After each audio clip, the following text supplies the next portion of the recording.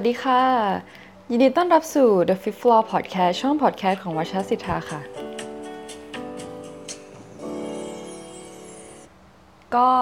อยู่กับออมมี่ธัญญาศรีธัญญานะคะแล้วก็พี่ตั้มวิจักรพานิชค่ะอันนี้ก็จะเป็นพาร์ท 2ของการพูดคุยกันถึงรีทรีตปลายปีนะคะ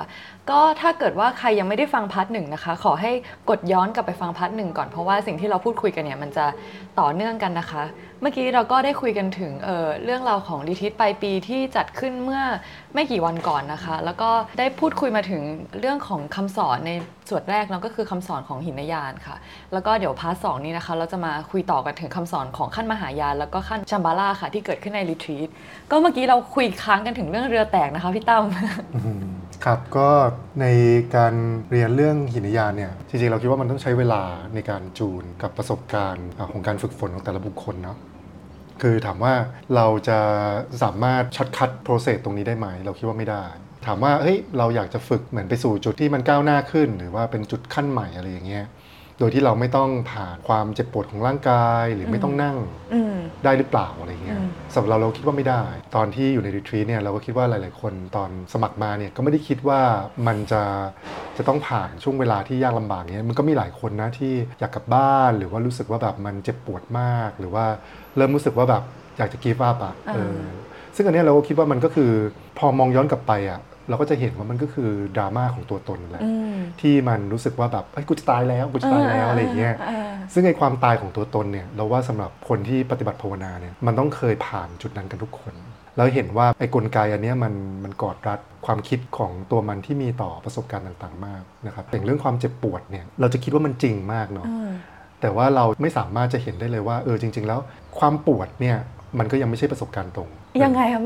มันก็ปวดเกิดขึ้นในร่างกายแต่ว่ามันมีความคิดไงที่มันเป็นเลเยอร์ที่เรามีต่อความปวดใช่ไหมครับถ้าเราได้ไปเรียนโยคะกับชวนัทเนี่ยเขาก็พูดเรื่องเดียวกันเพราะว่า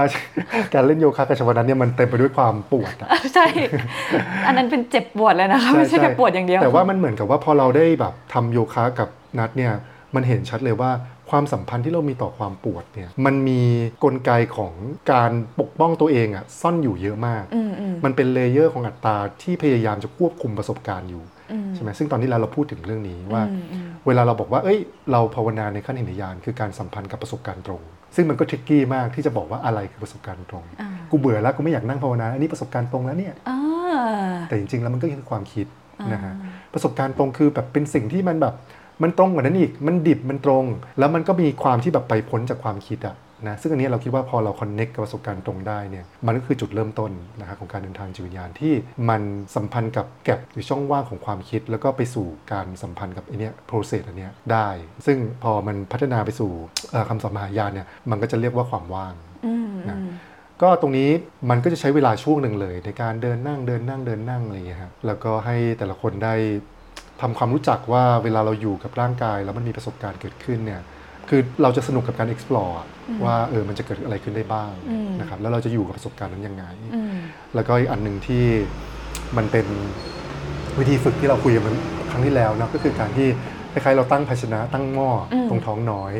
แล้วเราก็โยนเอาประสบการณ์อะไรก็ตามที่เกิดขึ้นเนี่ยรวมถึงความคิดด้วยเนี่ยเข้าไปในหม้อต้มแล้วก็ไว้วางใจว่ามันจะเกิดกระบวนการบางอย่างนะฮะของ awareness ตรงท้องเนี่ยที่มันสามารถที่จะเผาผลาญวัตถุดิบทางความคิดหรือกลไกอะไรต่างๆของเราเนี่ยไปสู่อาจจะเรียกว่าเป็นปีติหรือว่าจริงๆแล้วมันก็คือตัวพลังงานที่บริสุทธิ์ของ awareness ซึ่งอันเนี้ยมันก็จะเป็น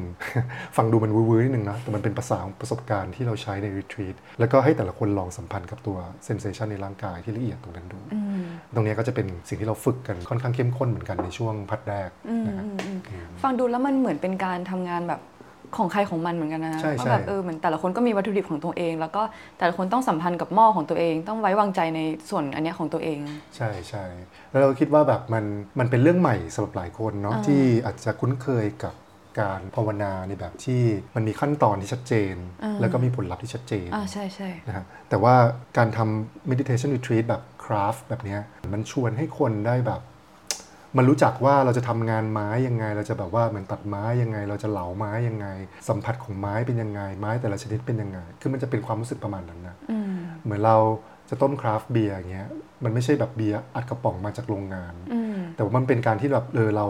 รามีวัตถุดิบส่วนผสมฮอปข้าวน้ำอะไรต่างๆคือเราละเอียดอะกับการรู้จักวัตถุดิบต่างๆที่เรามีแล้วก็ก่อนที่จะเอาไปใส่หม้อต้มเนี่ยนะเรารู้จักมันพอไปใส่หม้อต้มแล้วเนี่ยเราก็รู้ว่าไอกระบวนการของ awareness เนี่ยมันทำงานกับวัตถุดิบอย่างนั้นแล้วมันเปิดออกคลี่ออกยังไง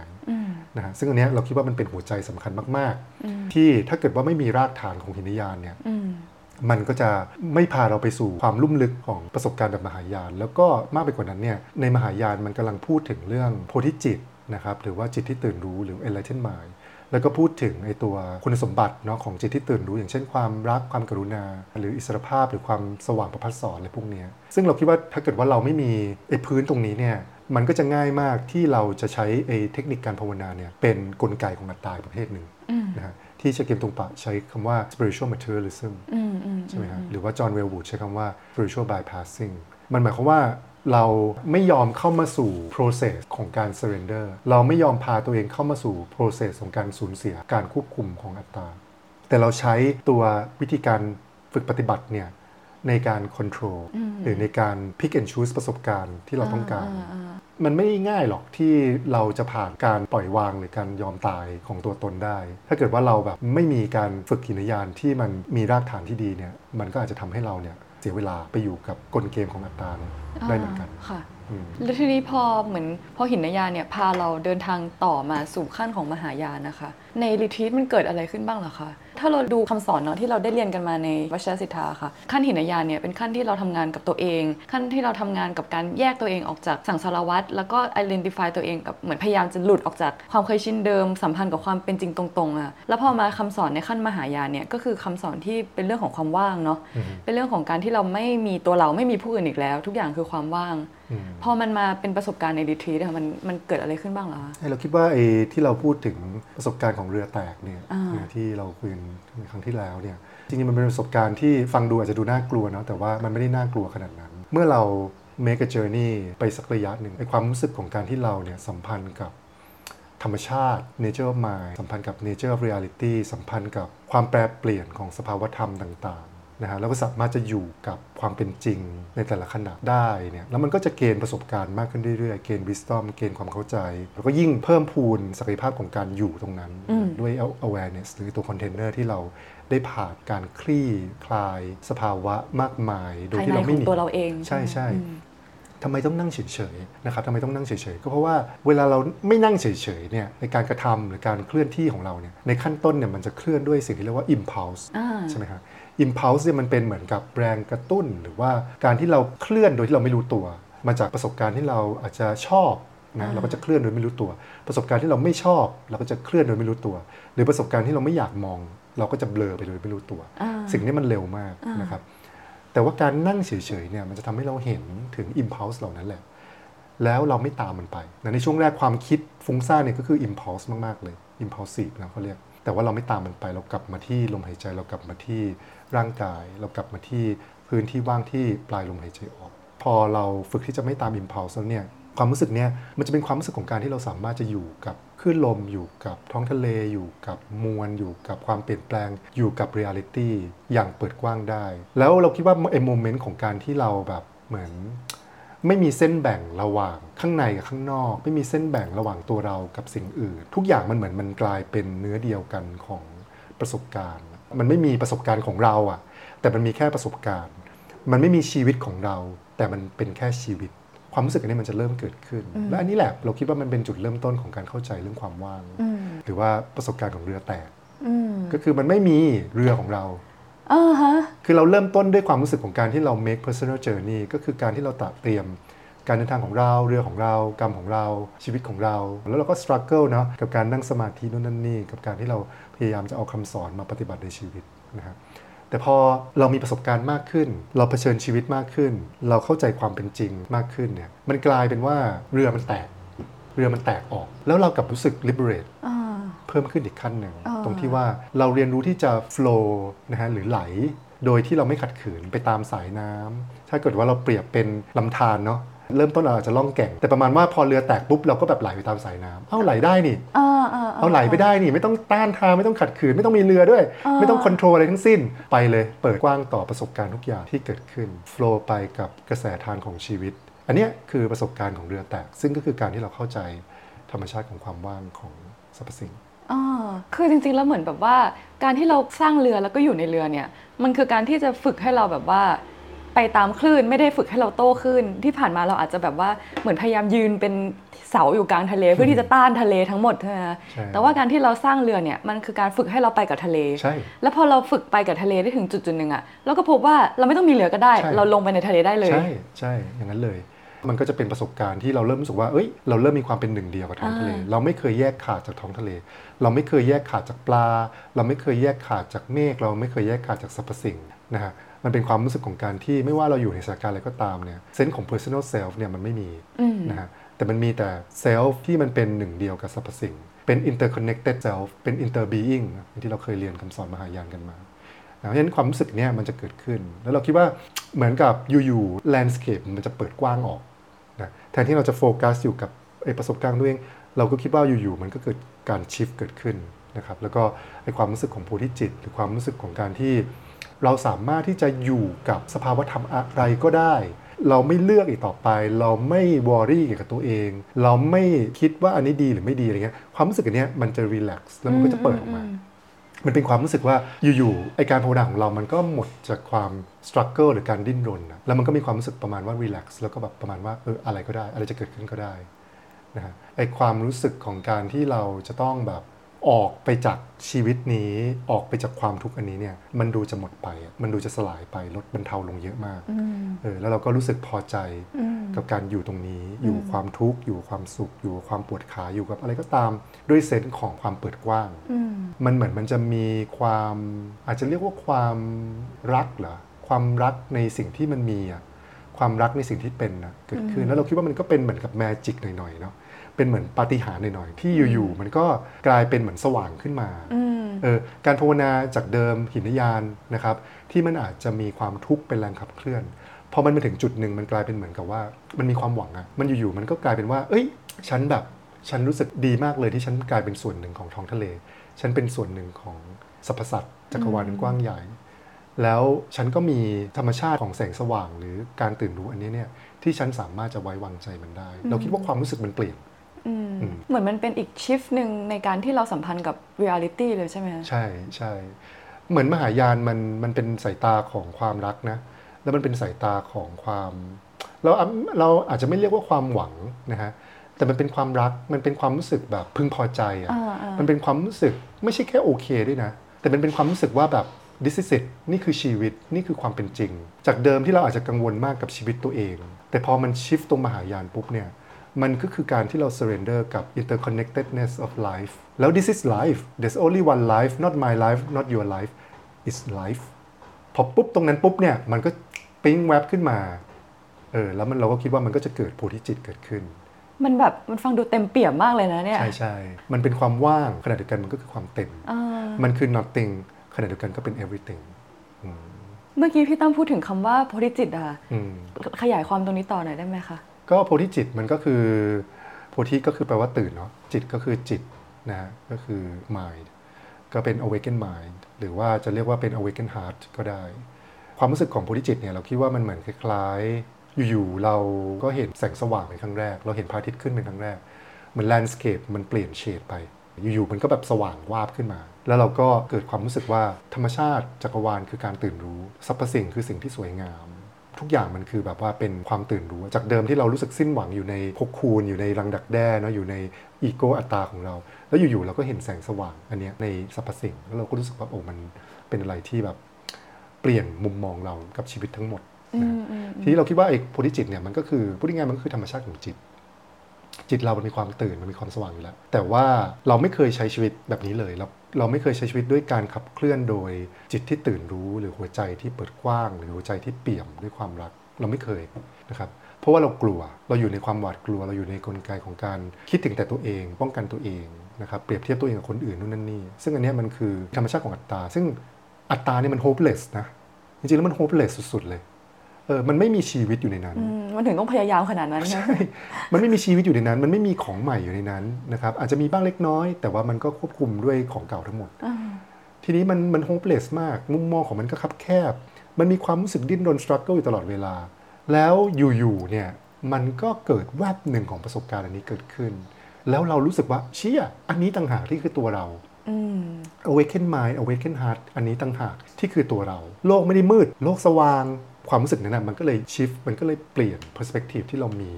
ทั้งต่อการปฏิบัติต่อการสัมพันธ์กับ reality แล้วก็ต่อ motivation ที่มีต่อเส้นทางธรรม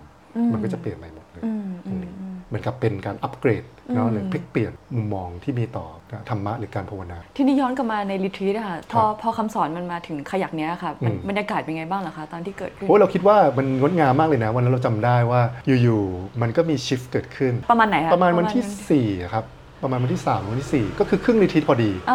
ครึ่งรีทรีตพาร์ทแรกพอดีใช่ซึ่งเราก็คิดว่ามันมีความเปลี่ยนแปลงมีชิฟเกิดขึ้นจริงๆโอเคส่วนหนึ่งก็อาจจะเป็นแบบผู้สอนด้วยที่จะชิฟด้วยอะไรอย่างเงี้ยแต่ว่าเราจำได้คืนนั้นเนี่ยตอนช่วงเย็นเนี่ยก็จะมีเซสชั่นกลางคืนนะครับซึ่งเราก็พูดถึงว่าเนี่ยในช่วงบ่ายที่ผ่านมาเนี่ยมันมีการชิฟบางอย่างเกิดขึ้นซึ่งเราว่าทุกคนในรีทรีตนี่สัมผัสได้เราสังเกตหน้าตาสังเกตความรู้สึกของคนสังเกตพลังงานของกลุ่ม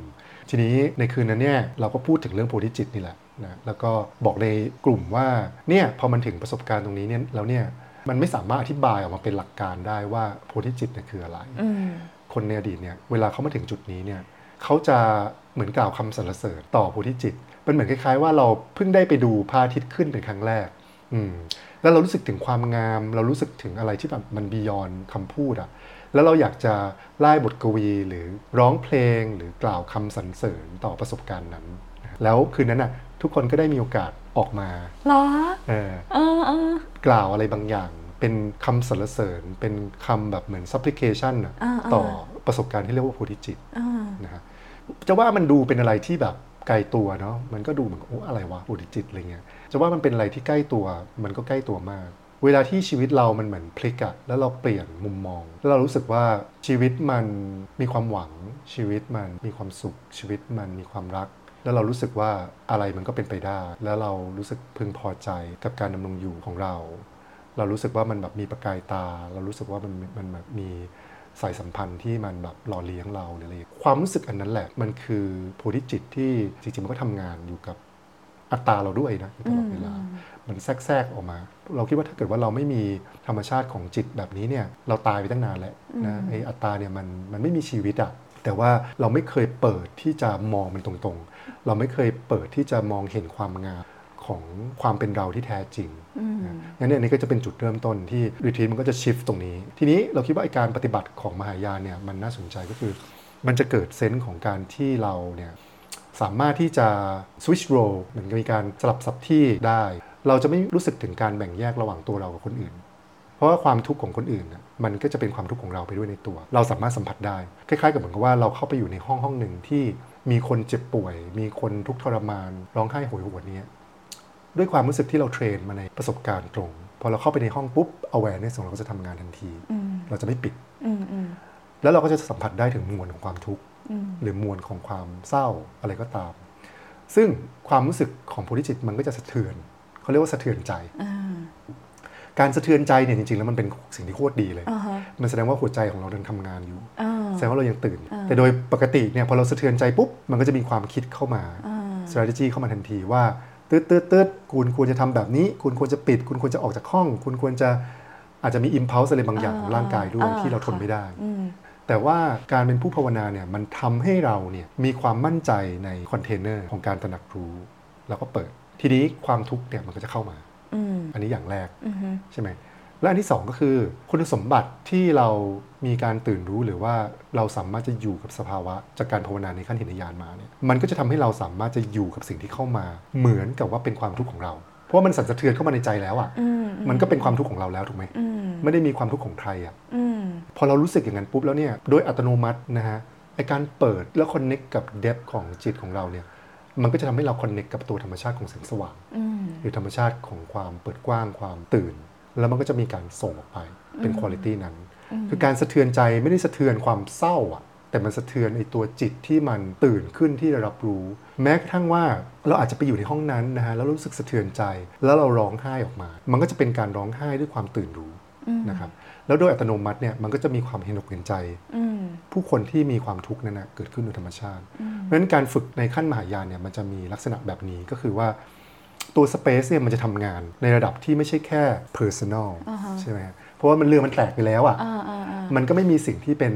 my หรือ your ใช่ไหมฮะแต่มันเป็นสิ่งที่เรารู้สึกหรือสัมผัสได้ในสเปซอันนี้มันก็จะเกิดขึ้นมันก็จะมีการฝึกหลายรูปแบบเนาะเราออกไปทำสัมพันธ์กับธรรมชาติก็ได้นะครับเราก็จะเริ่มสัมพันธ์ถึงสภาวะของธรรมชาติโพธิจิตของธรรมชาติหรือว่าการเคลื่อนไหวการขับเคลื่อนอะไรต่างๆของธรรมชาติแล้วเราก็รู้สึกนะว่ามันมีการแบบว่าเหมือนปฏิสัมพันธ์กันระหว่างโลกข้างนอกกับโลกข้างในโลกข้างในกับโลกข้างนอกนะฮะแต่ว่าตัวที่มันเป็นจุดที่พีคของขั้นของมหายานเนี่ยก็คือการเรียนรู้การปฏิบัติที่เรียกว่าทองเลนนะฮะทองเลนก็คือแปลว่าการรับแล้วการส่งนะซึ่งรีทรีตครั้งนี้เราทำทองเลนกันหลายรอบมากนะเป็นแบบว่ามหกรรมทองเลนซึ่งละเอียดมากนะครับละเอียดมากๆแล้วก็เราก็คิดว่ามันชิฟความเข้าใจของทั้งคนในสังฆะแล้วก็คนที่ปฏิบัติใหม่เนี่ยหลายคนมากที่มีต่อการฝึกปฏิบัติที่เรียกว่าทองเลนเป็นยังไงเหรอคะการฝึกปฏิบัติที่เรียกว่าทองเลนนะทองเลนมันก็คือการที่เรารับเอาความทุกข์ของสรรพสัตว์นะครับผู้คนที่อยู่ร่วมในสถานการณ์ที่เราอยู่เนี่ยเข้ามานะฮะแล้วก็ส่งออกไปเป็นคุณสมบัติของความรักความกรุณาทีนี้เราคิดว่าไอ้ตัวความน่าสนใจในรีทรีตครั้งนี้เนี่ยเรามีการเปิดประเด็นถึงคำว่าการแปลเปลี่ยนคำทั่วไปเราก็อาจจะเรียกว่า transformation แต่ว่าในภาษาของพุทธวจริยาเนี่ยเขาจะเรียกว่า transmutation transmute เนี่ยมันแปลว่ามันการแปลเปลี่ยนซึ่งในภาษาของวิชยาเนี่ยเขาจะเปรียบเทียบกับคล้ายๆนักเล่นแร่แปรธาตุเนาะที่สามารถเปลี่ยนตะกั่วให้กลายเป็นทองคำได้นะมันจะมีคนในสมัยก่อนเนี่ยที่เราก็ไม่รู้นะว่าเขาทำได้จริงหรือไม่ได้จริงแต่ว่ามันก็จะปะปนกันระหว่างกรรมลอกับอาจจะเป็นแมจิเชียนทางจิตวิญญาณอะไรเงี้ยเนาะคือเขาเรียกว่าแมจิเชียนอะนักเล่นแร่แปรธาตุหรือนักมายากลนะฮะคือมันเหมือนกับเป็นอะไรที่แบบเป็นไปไม่ได้อะแต่เป็นไปได้ก็คือเขาจะแปลเปลี่ยนสิ่งที่มันไม่มีค่าเป็นสิ่งที่เป็นขยะให้กลายเป็นทองคำให้กลายเป็นสิ่งมีค่าทีนี้ในการเป็นผู้ปฏิบัติภาวนาหรือเป็นธรรมจารย์ระดับสูงเนี่ยเขาก็จะเรียกบางคนว่าเป็นแมจิเชียนนะอย่างมิลาเรปะเนี่ยก็จะถูกเรียกว่าเป็นแมจิเชียนหมายถึงในสายวชยานใช่ใช่ความหมายในที่นี้เนี่ยไม่ได้หมายความว่าเขาสามารถที่จะแบบว่าเปลี่ยนตะกั่วให้เป็นทองคำนะแต่ว่าเขาจะสามารถแปลเปลี่ยนความทุกข์ของผู้คนในโลกเนี่ยให้กลายเป็นความรักหรือความกรุณาแปลเปลี่ยนความมืดมิดในโลกให้กลายเป็นแสงสว่างหรือพูดง่ายๆคือแปลเปลี่ยนสังสารวัฏเนี่ยให้กลายเป็นพลังของนิพพานเป็นพลังของการหลุดพ้นอันนี้ถือว่าเป็น highest form of transmutation ในการเล่นแร่แปรธาตุทีนี้เราก็เลยเอาประเด็นนี้มาเปิดนะแล้วก็ให้คนที่อยู่ใน retreat เนี่ยได้ละเลียดกับประสบการณ์ของการทำทองเลนมันเป็นไปได้ยังไงที่มันมีการรับเอาความทุกข์หรือความมืดมิดบางอย่างเข้ามาแล้วมันสามารถจะแปลเปลี่ยนเป็นประสบการณ์ของแสงสว่างหรือความรักได้ไอตัวระบบที่เราติดตั้งอันเนี้ยซึ่งก็คือไอตัวภาชนะนั่นแหละที่เราฝึกมาจากหินยานเนี่ยอยู่ๆมันมีพลังอำนาจในการที่จะแปลเปลี่ยนสิ่งนี้ได้ยังไงนะฮะเครื่องยนต์เนี่ยเครื่องจักรที่มันติดตั้งอยู่ในเนื้อตัวของเราแล้วเนี่ยมันทำงานยังไงมันถึงสามารถจะแปลเปลี่ยนได้จริงๆเราคิดว่าทุกคนก็ได้สำรวจนะว่ามันทำหน้าที่ยังไงซึ่งเราก็คิดว่าไอสิ่งที่มันเป็นแมจิกที่ทำให้เกิดการแปลเปลี่ยนเนี่ยก็คือประสบการณ์ของความว่างถูกไหมอันที่หนึ่งก็คือว่าความว่างเนี่ยมันสามารถที่จะเปิดรับความทุกข์ของใครก็ได้ไม่มีขอบเขตเมื่อเราเป็นความว่างปุ๊บแล้วเนี่ยเราเข้าไปสถานการณ์ไหนเนี่ยเรารับรู้แล้วเราก็ตื่นอยู่ในความทุกข์เราตื่นอยู่ในสถานการณ์เพราะฉะนั้นมวลเหล่านี้มันก็เข้ามาแล้วมันเข้ามาในเดปthของการรับรู้ของเราการ surrender การที่เราแบบว่าเหมือนกับไม่มีกลไกของตัวตนในการมากั้นเพราะว่ามันเป็นเดปนี่แหละมันเลยสามารถจะรับรู้ความทุกข์ของผู้คนได้ไม่มีขีดจำกัดเราพร้อมที่จะแตกสลายเราพร้อมที่จะสั่นสะเทือนเราพร้อมที่จะว่างหวงหวิวไปพร้อมกับใจของผู้คนด้วยความเต็มใจอันนี้คือด้านแรกแต่พอด้านที่2เนี่ยมันกลับกลายเป็นว่าการที่ประสบการณ์ของความว่างเนี่ยมัน activate ขึ้นเนี่ยมันก็ทำให้เวลาที่เราส่งออกไปเนี่ยมันคือคุณสมบัติที่เป็นความว่างนั้นนะมันออกมาจากเดปของใจเรามันคือความปรารถนาที่ลึกที่สุดของเรามันคือสิ่งที่เราเป็นจริงๆพูดง่ายๆคือความทุกข์มันสะเทือนให้เราเนี่ย manifest สิ่งที่เราเป็นออกมาความทุกข์ที่มันหนักหนาเนี่ยมันเข้ามาแล้วมันก็สะเทือนแล้วมันก็ทำให้ เกิดการ manifest สิ่งที่เราเป็นออกมาซึ่งกระบวนการของความว่างเนี่ยมันเห็นชัดเลยว่ามันไปพ้น duality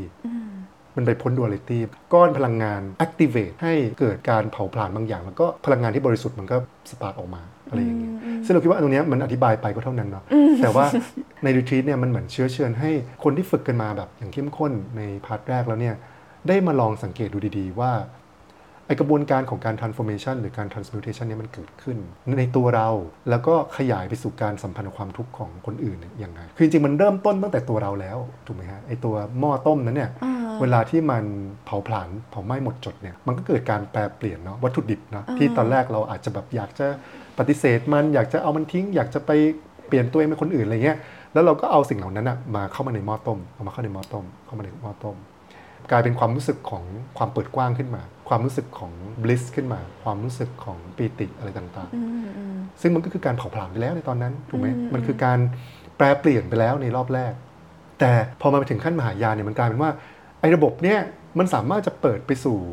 ความทุกข์ของใครก็ได้ที่เมื่อเราพา awareness เนี้ยไปอยู่ในสถานการณ์เมื่อไหร่เนี่ยมันก็เกิดการแปรเปลี่ยนนี้เกิดขึ้นซึ่งมันเป็นอะไรที่แบบ magical มากที่เรามีหัวใจเรามีธรรมชาติสูงสุดของการดำรงอยู่ของเราเนี่ยที่มันทรงพลังมากที่สามารถจะแปรเปลี่ยนความทุกข์ของโลกใบนี้อันนี้ซึ่งเราคิดว่าอันนี้ก็เป็นจุดสำคัญที่เราฝึกกันในขั้นมหายานรู้สึกว่าเหมือนการภาวนาทองเลนนี่เป็นอะไรที่แบบว่าแปลกใหม่เหมือนกันนะคะเพราะเหมือนแบบในความเข้าใจของแต่ละคนน่ะการภาวนาก็คือการที่เรานั่งแล้วก็ทำงานอยู่กับตัวเองอย่างมากที่สุดเราก็อาจจะแบบเป็นอิสระจากตัวตนตัวเองอะแต่ว่ามันพัฒนาไปสู่การที่เรานั่งภาวนาทำงานกับตัวเองแล้วมันแบบพัฒนาไปสู่การที่ทำให้ผู้อื่นทำให้ทุกความทุกข์ของทุกคนบนโลกได้ยังไงอะไรเงี้ยใช่ใช่ซึ่งเราคิดว่าจริงๆแล้วถ้าเกิดว่าเราเข้าใจการข้ามพ้น duality นะซึ่งอันนี้เป็นหัวใจของมหายานเลยในพระสูตรปัญญาปรมิตานะครับหรือว่าคำสอนต่างๆของนาคาและชุนของวิมลเกียรติของอะไรเงี้ยเราก็จะเห็นซ้ำแล้วซ้ำอีกถึงการที่ตัวคำสอนมันข้ามพ้นทวิลักษณ์นะฮะไปสู่ประสบการณ์ของความว่างซึ่งเราว่าตรงนี้มันก็มันมากใน retreat ครั้งนี้ที่เราได้ explore รูปแบบของความว่างที่มันเกิดขึ้นในการภาวนาของเราในหลายรูปแบบมากซึ่งมันคือการที่เราเริ่มต้น identify ตัวเองเข้ากับธรรมชาติที่เป็น true nature ของเราธรรมชาติที่เป็นเนื้อแท้เดิมแท้ของเรามันก็จะเห็นว่าพอเราข้ามพ้นทวิลักษณ์ดีชั่วไปปุ๊บแล้วเนี่ยสิ่งที่มันเป็นประสบการณ์ตรงที่เราฝึกกันมาเนี่ยมัน activate ยังไงเราไม่ได้ทำทองเลนแบบที่เราเคยทำแบบประมาณว่าอัตโนมัติว่า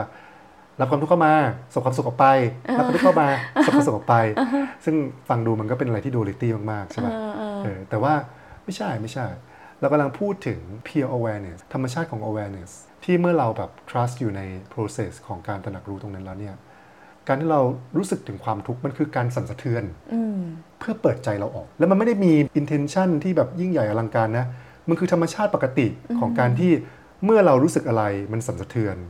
แล้วใจเราก็จะเปิดออกสั่นสะเทือนใจเราก็ปริออกสั่นสะเทือนใจเราก็แตกออกสั่นสะเทือนเราก็เบิกบานออกอะไรเงี้ยแม้กระทั่งเวลาที่เรามีความสุขหรือได้รับความรักอันนี้ก็เป็นอะไรที่เปิดตาเปิดใจของหลายคนในรีทรีทมากนะฮะเพราะว่ามันก็มีข้อสังเกตว่าหลายคนทำทองเลนเนี่ยเรารับเอาความทุกข์เข้ามาเราส่งเอาความรักออกไปเนี่ยมันก็โอเคนะแต่มันดูไม่ค่อยท้าทายเท่าไหร่คล้ายๆเหมือนทุกคนก็พอทำได้อะไรอย่างเงี้ยพอรู้สึกได้แต่ว่ามันเหมือนกับมันเหมือนมันยังไม่ค่อยสุดมันยังไม่ได้เห็นขอบแต่พอเราเปลี่ยนโจทย์นะเป็นการให้รับความรักเข้ามาโอ้โหหลายคนเนี่ยเห็นเลยว่าอีโก้มันร้องว่ามันไม่คู่ควรในการรับความรักโอ้เหรอใช่ซึ่งตรงนี้มันก็เห็นเลยว่ามันกลายเป็นว่าพอเราตั้งโจทย์ว่าให้ลองรับความรักหรือคิดถึงคนที่เขารักเรามากๆแล้วเราลองรับความรักความรู้สึกหรือมวลนั้นเข้ามาในใจเราให้ลึกที่สุดให้ลงไปในแบบdepth นะของหัวใจเราเนี่ยหลายคนมากที่มีกำแพงหรือเกาะกำบังที่ไม่ยอมที่จะรู้สึกถึงความเข้มข้นนะจริงๆมันเป็นความเข้มข้นนี่นะของความรักเพราะทุกประสบการณ์ไม่ว่าจะเป็นความสุขความทุกข์มันเข้มข้นทั้งนั้นแหละถ้าเราเอาตัวตนออกซึ่งพอเป็นอย่างนี้ปุ๊บแล้วเนี่ยมันก็เห็นว่าไอ้จุดของการรับความรักเนี่ยเราไม่ได้สัมพันธ์กับความว่างจริงๆเพราะฉะนั้นเวลาเราส่งออกไปเนี่ยเราก็ไม่ได้ส่งจากความว่างจริงๆตรงนี้มันก็ดีมากผมคิดว่ามันกลายเป็นว่าพอเรารับความรักเนี่ยเราต้อง surrender มากๆที่จะรับความท่วมท้นน่ะเป็นความรู้สึกของการที่เจ็บหรือสั่นสะเทือนหลายๆคนเนี่ยพอรับความรักเข้ามาเนี่ยรู้สึกเหมือนจะตายอยากจะร้องไห้โอ้แค่ฟังนี่ก็จะร้องไห้ใช่แต่พอเราอนุญาตให้มันแตกสลายเนาะ แล้วเราก็แบบว่าเปิดตัวเองเนี่ยความรักมันก็ส่งออกไปโดยธรรมชาติเลยทองเลนเนี่ยเราคิดว่ามันคือการฝึกที่จะอยู่กับหัวใจที่แตกสลายได้เวลาเรารักเราก็แตกสลายใช่ไหมเหมือนกับว่าเวลาที่มีใครเขาแบบมีความสุขมากๆแล้วเราร่วมชื่นชมยินดีกับเขาอะบางทีเราร้องไห้ไปกับเขาด้วยนั่นแหละแล้วมันก็มีน้ำตาแล้วก็รอยยิ้มออกมาพร้อมๆกันเราคิดว่าความรู้สึกอันนั้นแหละเป็นความรู้สึกที่ทองเลนน่ะพยายามจะสื่อถึงว่ามันสามารถจะแปลเปลี่ยนสังสารวัฏอะดูอัลิตี้ในโลกเนี้ยให้มันกลายเป็นอะไรที่มัน transcendent นะซึ่งอันนี้เราคิดว่าเป็นอะไรที่เราประทับใจมากเลยนะในการสอนมหายานรอบนี้มันเหมือนกับแบบว่าการที่เราแอพพลายเอาความว่างเข้ามาเป็นเนื้อเป็นตัวเราเพื่อที่เราจะแบบกระโจนเข้าไปสู่ความเต็มเปี่ยมของทุกอารมณ์ทุกความเข้มข้นทุกสิ่งทุกอย่างในชีวิตเลยนะใช่ก็ถึงบอกว่ามันไม่มีไงว่าชีวิตของเราหรือชีวิตของเธอมันมีแต่สิ่งที่เรียกว่าชีวิตนะครับแล้วก็ชีวิตนี่มันเป็น energy field ที่มันเข้มข้นมากทุกคนมันเชื่อมโยงถึงกันหมดมันทริกเกอร์กันมันเกื้อหนุนกันมันถักทอกันแล้วเราก็อยู่ในมหาสมุทรของชีวิตที่มันไม่สามารถจะแยกขาดเป็น individual self ของแต่ละคนได้แล้วว่ามหายานมันก็คือการที่เรา surrender เข้าสู่ intensity อันนี้แหละแล้วการที่เราจะอยู่กับ intensity อันนี้ได้ก็คือเราต้องฝึกที่จะเปิดหัวใจนะฮะแล้วหัวใจอันนี้มันก็คือการที่เราอัปเกรดไอ้ตัว container นั่นแหละcontainer ที่เราสร้างมาตั้งแต่หินในยานใช่แล้วมันก็แตกสลายออกเขาเรียกว่าเรือแตกโอ้น่าสนุกจังเลยนะคะว่าแบบเหมือนแบบในพื้นที่นั้นที่เป็นแบบชุมชนของคนที่แบบมีความเข้าใจเรื่องนี้มีประสบการณ์เรื่องนี้มาอยู่ร่วมกันเนี่ยมันจะแบบคุยกันด้วยภาษาอะไรจะแบบบรรยากาศของการอยู่ด้วยกันมันน่าจะมีความแบบสว่างไสวแล้วก็มีความแบบเข้มข้นอะไรอยู่ในตัวมันเองนะก็อันนี้เราคิดว่ามันก็เป็นมิชชั่นหนึ่งนะของการทำวัชรศิทธาหรือว่าก่อนหน้าที่จะมีวัชรศิทธาก็คือการที่เราทำรีทรีตมาตั้งแต่ปี 2551 เนี่ยนะฮะคือแรกๆเนี่ยเราคิดว่าหลายๆคนก็ไม่ค่อยเก็ตเท่าไหร่ว่าเราทำอะไรแล้วก็อาจจะอยากจะมาลองเรียนรู้ดูว่าวัชรยานคืออะไรหรือว่าแบบตั้มเขาไปเรียนอะไรมาอะไรเงี้ยแต่เราคิดว่าพอเราทำมาหลายปีขนาดนี้แล้วเนี่ยคิดว่าคนก็เข้าใจมากขึ้นว่ามันคือการที่เราพยายามจะหาชุดภาษาที่มันสื่อถึงประสบการณ์ตรงของมนุษย์นะฮะแล้วก็พยายามจะข้ามพ้นไอ้ตัวคอนเซปต์เก่าๆที่มันผูกโยงกับภาษาแบบเก่าเพื่ออะไรเพื่อว่าคนที่มาภาวนาเนี่ยเขาจะได้มีศักยภาพในการสำรวจประสบการณ์ความเป็นมนุษย์ของตัวเองโดยที่ไม่จำเป็นจะต้อง reference กับหนังสือหรือกับความเชื่อเดิมๆที่เขาอ่านมาแล้วว่าการฝึกภาวนาที่แท้จริงมันคือมิติแบบนี้มันไม่ใช่การเอาหนังสือมาปฏิบัติแต่ว่ามันคือการที่ตรงกันข้ามต่างหากก็คือเราเรียนรู้ที่จะ connect กับประสบการณ์ตรงของเรา